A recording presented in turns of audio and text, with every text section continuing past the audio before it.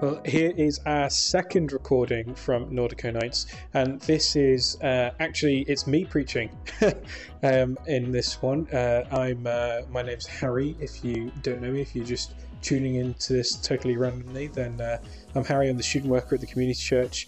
Absolutely love my job, and it was my privilege to share for the Nordico Nights here, and I'm sharing from the book of Jonah, and just taking the first verses in chapter 1 of that book there to really illustrate the gospel, the good news of Jesus in the midst of tough times, and how Jonah as well is a book that is super sophisticated, and that we can really engage and interact with the Bible on a really deep and meaningful level. So I hope this is useful to you. Again, the sound is a little bit dodgy, but I think it's still okay to listen to, and we hope that you have a good time listening to it. If you want to reach out to us at all, then you can do.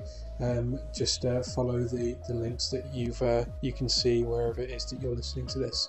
So thanks again, and I hope you enjoy.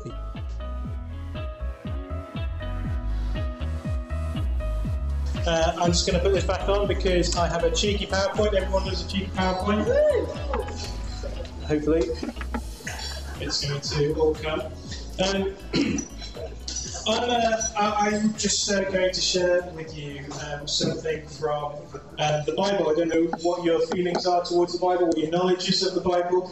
You might think it's a load of rubbish. You might think it was historically relevant in their particular time when it was written, but it's not particularly relevant now. Or you might be sat here thinking it's really relevant, but I just don't know how to understand, I don't know how to access, I don't know how to almost even penetrate it, because it is so otherworldly. Or you might be sat here going, actually I love the Bible, and I think it is super relevant to my life.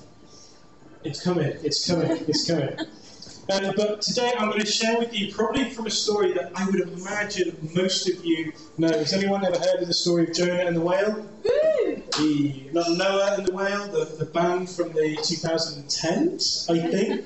No? 2000s? Let's show my age now. 5 years' time. Summer anthem of when I was 16 or something like that. Not Noah and the whale, but Jonah and the whale. And it's actually not a whale, it's a big fish. This is a picture from Gustav Doré, if you know any of your prints and all that kind of stuff. That's Jonah preaching in Nineveh.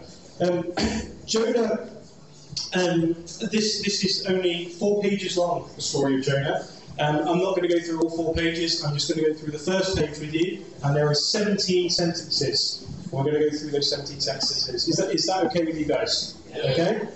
So the first 3 sentences, this is Jonah 1, verses 1 to 3. If you do have your Bible and you want to check it out, it says this: "The word of the Lord came to Jonah, son of Amittai. Go to the great city of Nineveh and preach against it, because its wickedness has come up before me." But Jonah ran away from the Lord and headed to Tarshish. Okay, so Jonah apparently is a man that needs no introduction. He needs no introduction at all. He just wanders onto the page here, and we're expected to know who he is. And in fact, we have already met him in the Bible. In 2 Kings, we read that he had prophesied to a king called Jeroboam. He was Jeroboam II. He ruled in the northern area of Israel. There we are. At least everyone lives a map, don't they? Everyone lives a map. So in this area here, it's a bit grainy there, but that's where King Jeroboam was. And Jonah got into a prophecy war with another guy called Amos, who has written another book in the Bible. And basically Amos had said, "Jeroboam, you are so terrible, and the whole kingdom is doing such bad things that you will be destroyed. Okay, God is going to take his favour away, and you're going to fall away. And in fact, Jeroboam, you're going to die by the sword." And Jonah, who is a bit of a patriot, stands up and goes, "That's not going to happen. No way, Jose, is that going to happen. In fact, the land is going to expand. That's what's going to happen. The land is going to expand. We're not going to be destroyed. Everything is going to be hunky-dory." And what in fact happened was that the land did expand, but within a couple of generations, the whole kingdom was destroyed. Okay? So both actually turned out to be right. But this is setting the portrait of the man that we are introduced to here. Okay, he's a fierce patriot and somebody who considers himself a prophet who brings the word of the Lord. Okay, now the main threat in there we go. I'll go for this one and then we'll slide back to the other one. The main threat that was faced to Israel was a people called the Assyrians. Anyone ever heard of the Assyrian Empire before? If you go into the Victorian Albert Museum in London, there are some pretty cool reliefs that look much better than that. This is a man here who's been trampled by some horses. This is taken from the Assyrian thing. The Assyrians were renowned for being ruthless. They were brutal. They would go to cities, they would totally level the cities, they would take all of the population and they'd either kill them or they'd sell them into slavery. They were not a nice people. In fact, this may sound funny, it is not funny at all. What they would do with the soldiers that they were fighting, if they were winning, they'd chop off both of the legs, they'd chop off one arm, they would take it and they would use it to shake the hand of the other person as they did the final blow. They were brutal. Okay, they were the meanest of the mean. Okay, and the capital of Assyria was Nineveh, which is right here. So here's Israel, here's Nineveh. Well, there it is. Here's Nineveh, and God says to Jonah, "Go to Nineveh and preach to them." Okay, go to Nineveh. It would be like asking a rabbi to go into Berlin during Nazi-occupied Germany and telling them to preach to them, or asking Zelensky's right-hand man to go into the streets of Moscow and preach and get Putin to change his mind about the war. It just defies logic. It defies rationality. But this is the very beginning of how this book begins to mess with you. Because as we start to see the prejudices which mark Jonah as he's told to go into this area, and how that changes his decision-making process. We can see how when we start to reflect, how our prejudices mark the way that we engage and encounter with other people. And so it's really starting to mess with you. And it's concluding, ultimately, that we can't see any good reason as to why God would tell us to do something. And Jonah is asked to do this, and he goes, there is no good reason for me to go to Nineveh, therefore God is wrong, I'm going to do it my own way. And I know for me that I've found myself in that position before, where I know that God has put me into a certain situation, a certain circumstance, and I'm going, there is no good reason for me to be here. I'm going to try and do it my own way.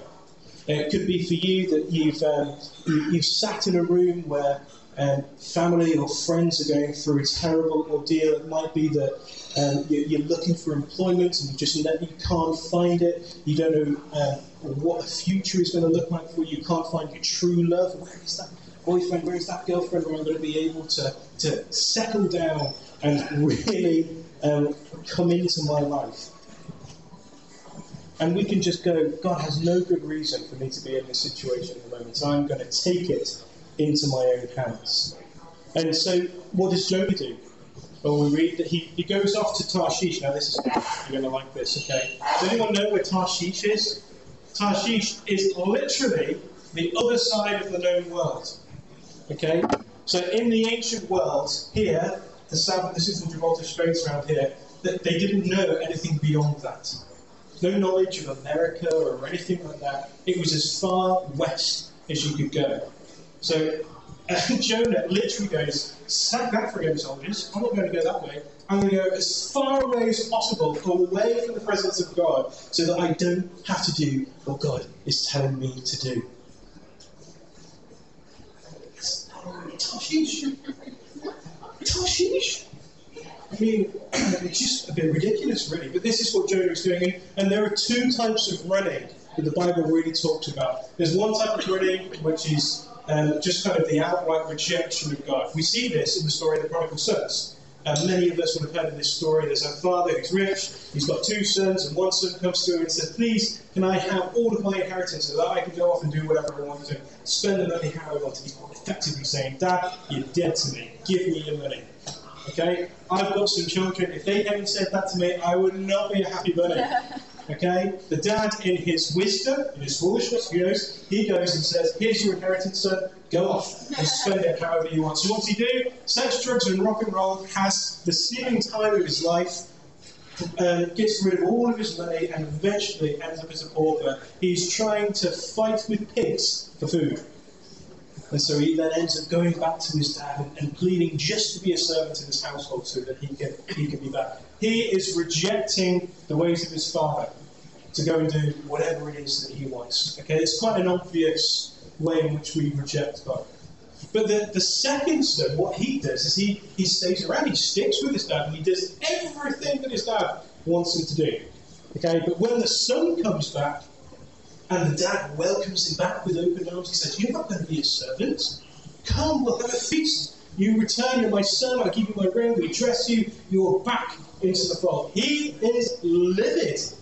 He is utterly, utterly furious. He can't understand why his dad would allow this to take place. And what he has done is he's lived a good life, so to speak, but he's actually kept his father at arm's distance. So outwardly, it's like he's doing the right stuff, but inwardly it's so that he can control his dad. And his dad becomes in and said, look, I've done all of this good stuff, so I should be able to get what I want.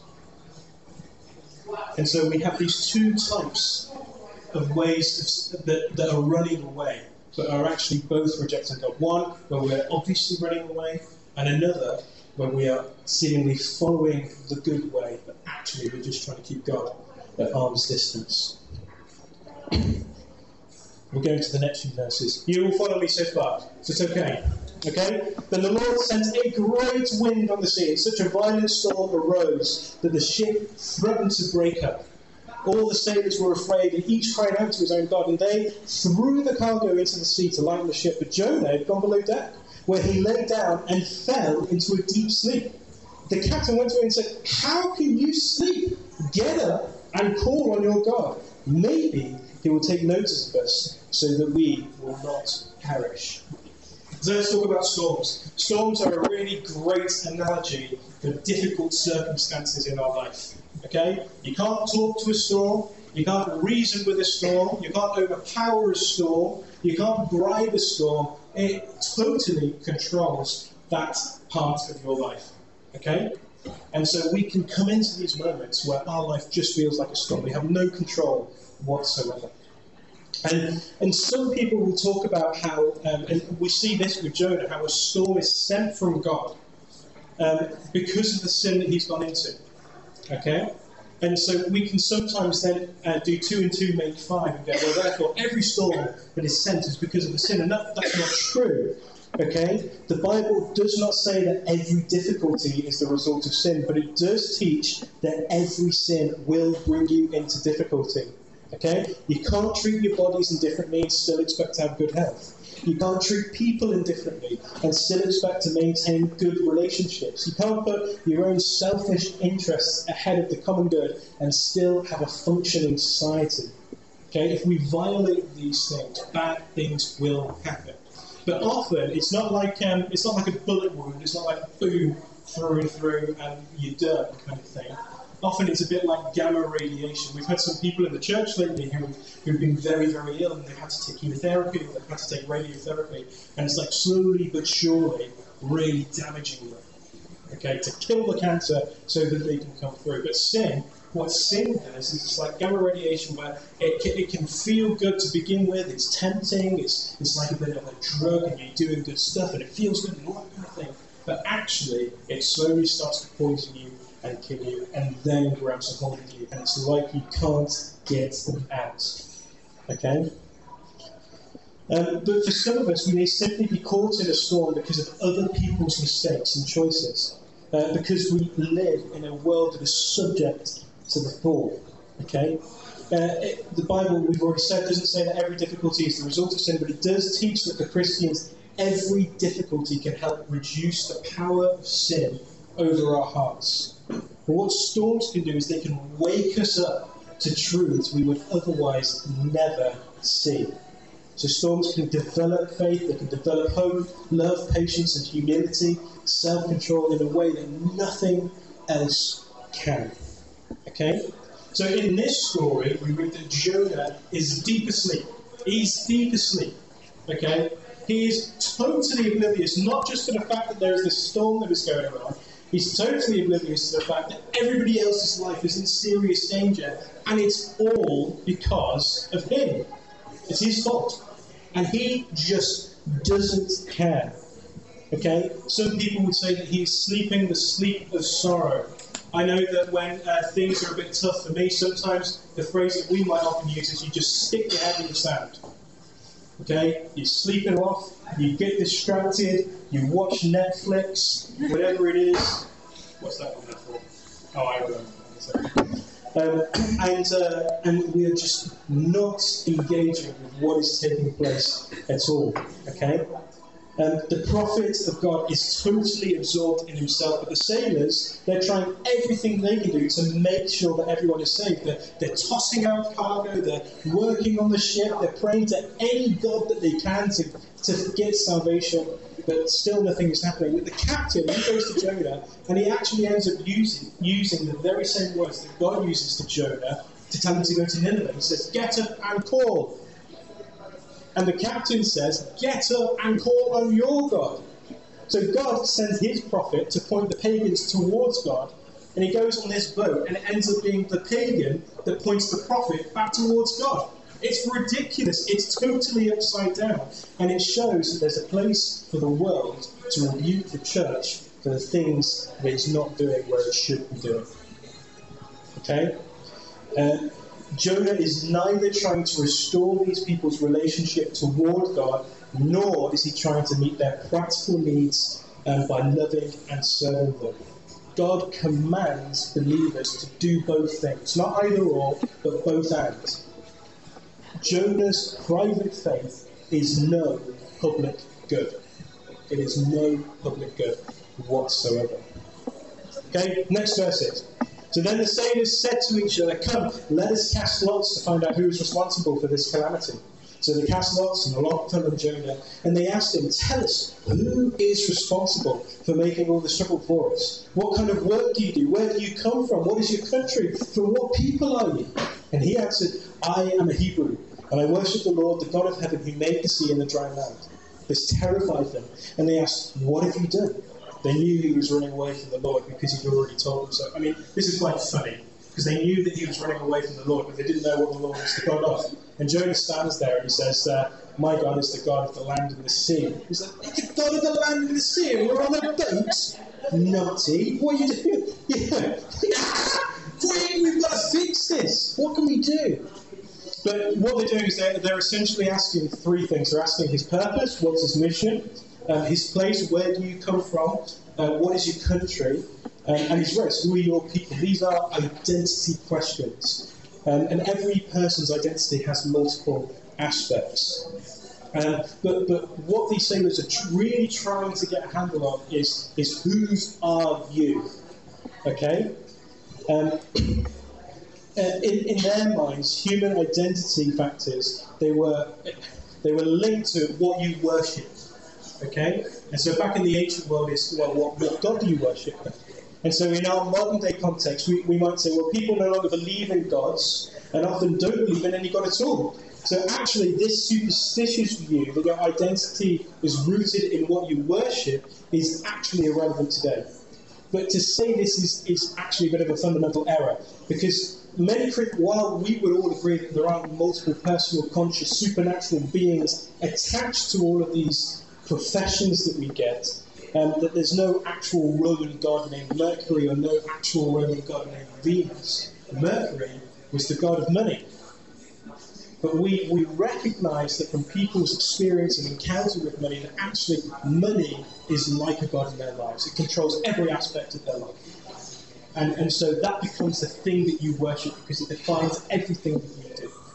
Or with Venus, there's no god of Venus. But Venus was the god of beauty, the god of love. But we know that we are trapped in a culture where the idolization of beauty and perfection, according to whoever it is that decides it, rules so many people's lives that we are facing a mental health epidemic today of the like that we have never seen before.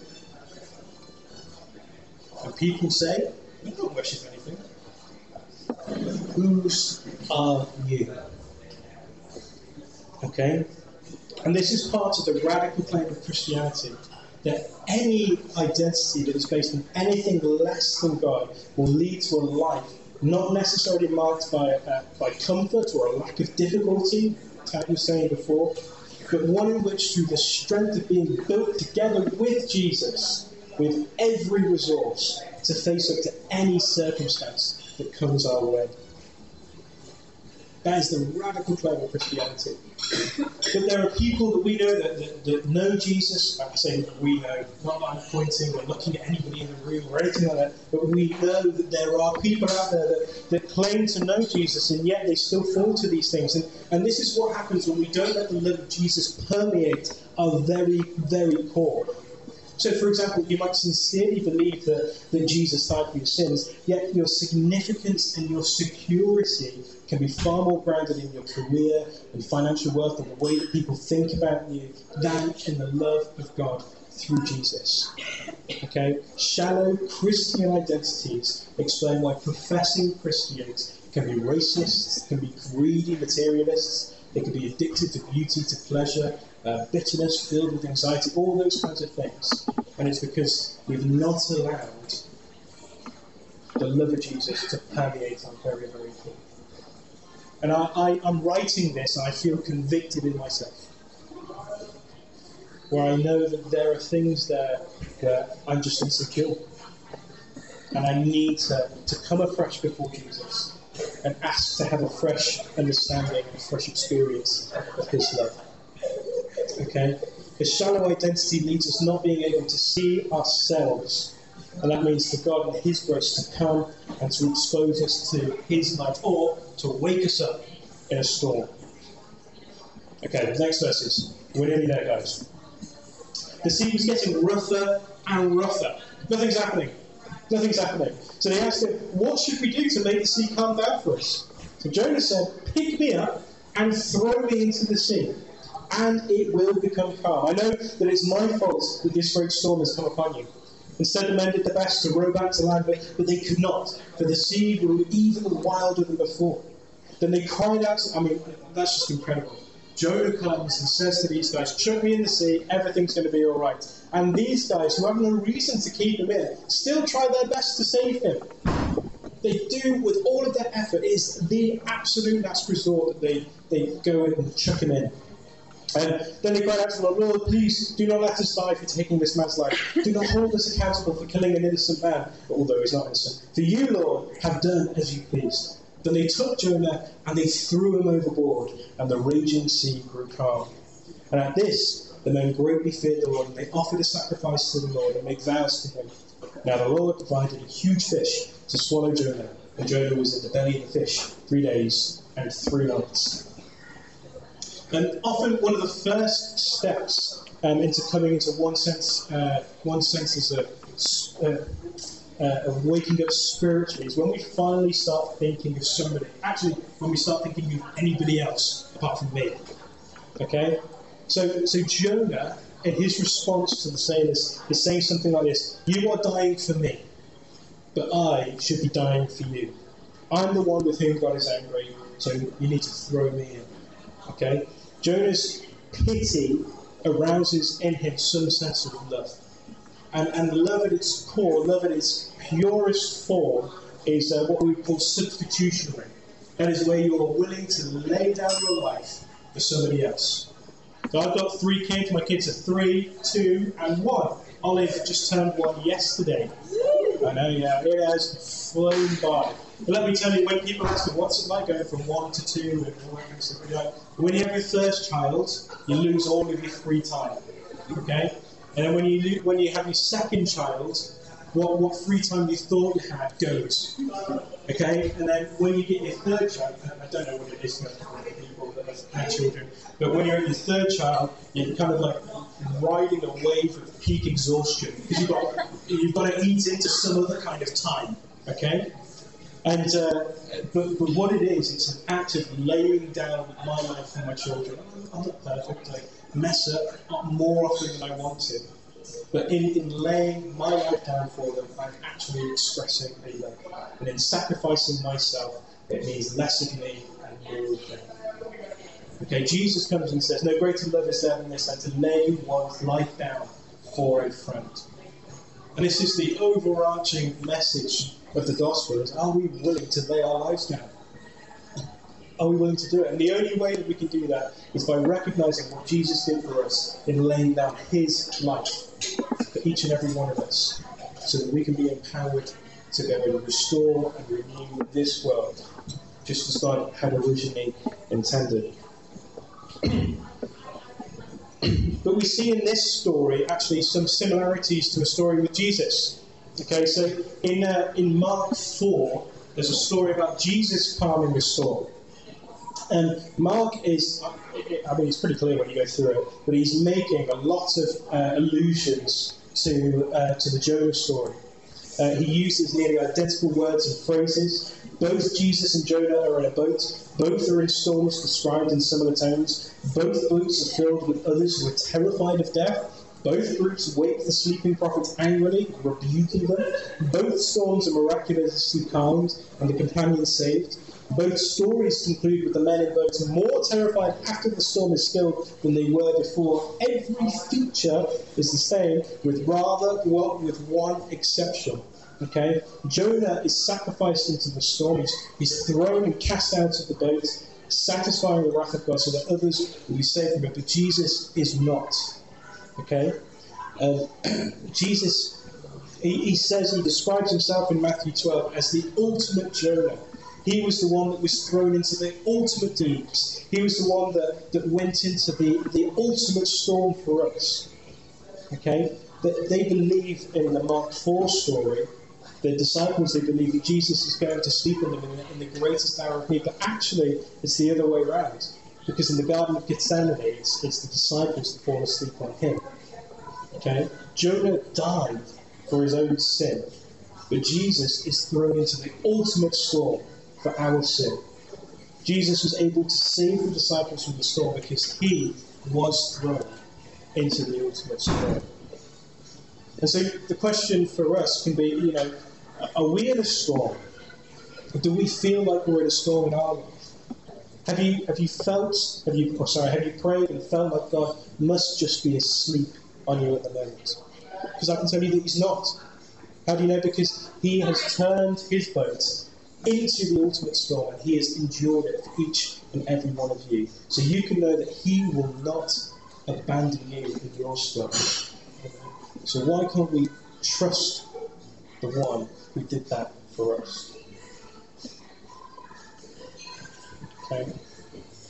I love the scriptures. I think they are really sophisticated. I think they're really clever. I think it needs time. I think it needs meditation. But ultimately, they come and they speak words of life to us. I don't know where you are at in your faith, but we all walk through storms in this life. And for each of us, we have an opportunity to come and take Jesus by the hand and say, I trust you. I don't know why it is that I'm going through what it is that I'm going through, but ultimately, God, I trust you. And I believe that you have good for me where it is that I'm going.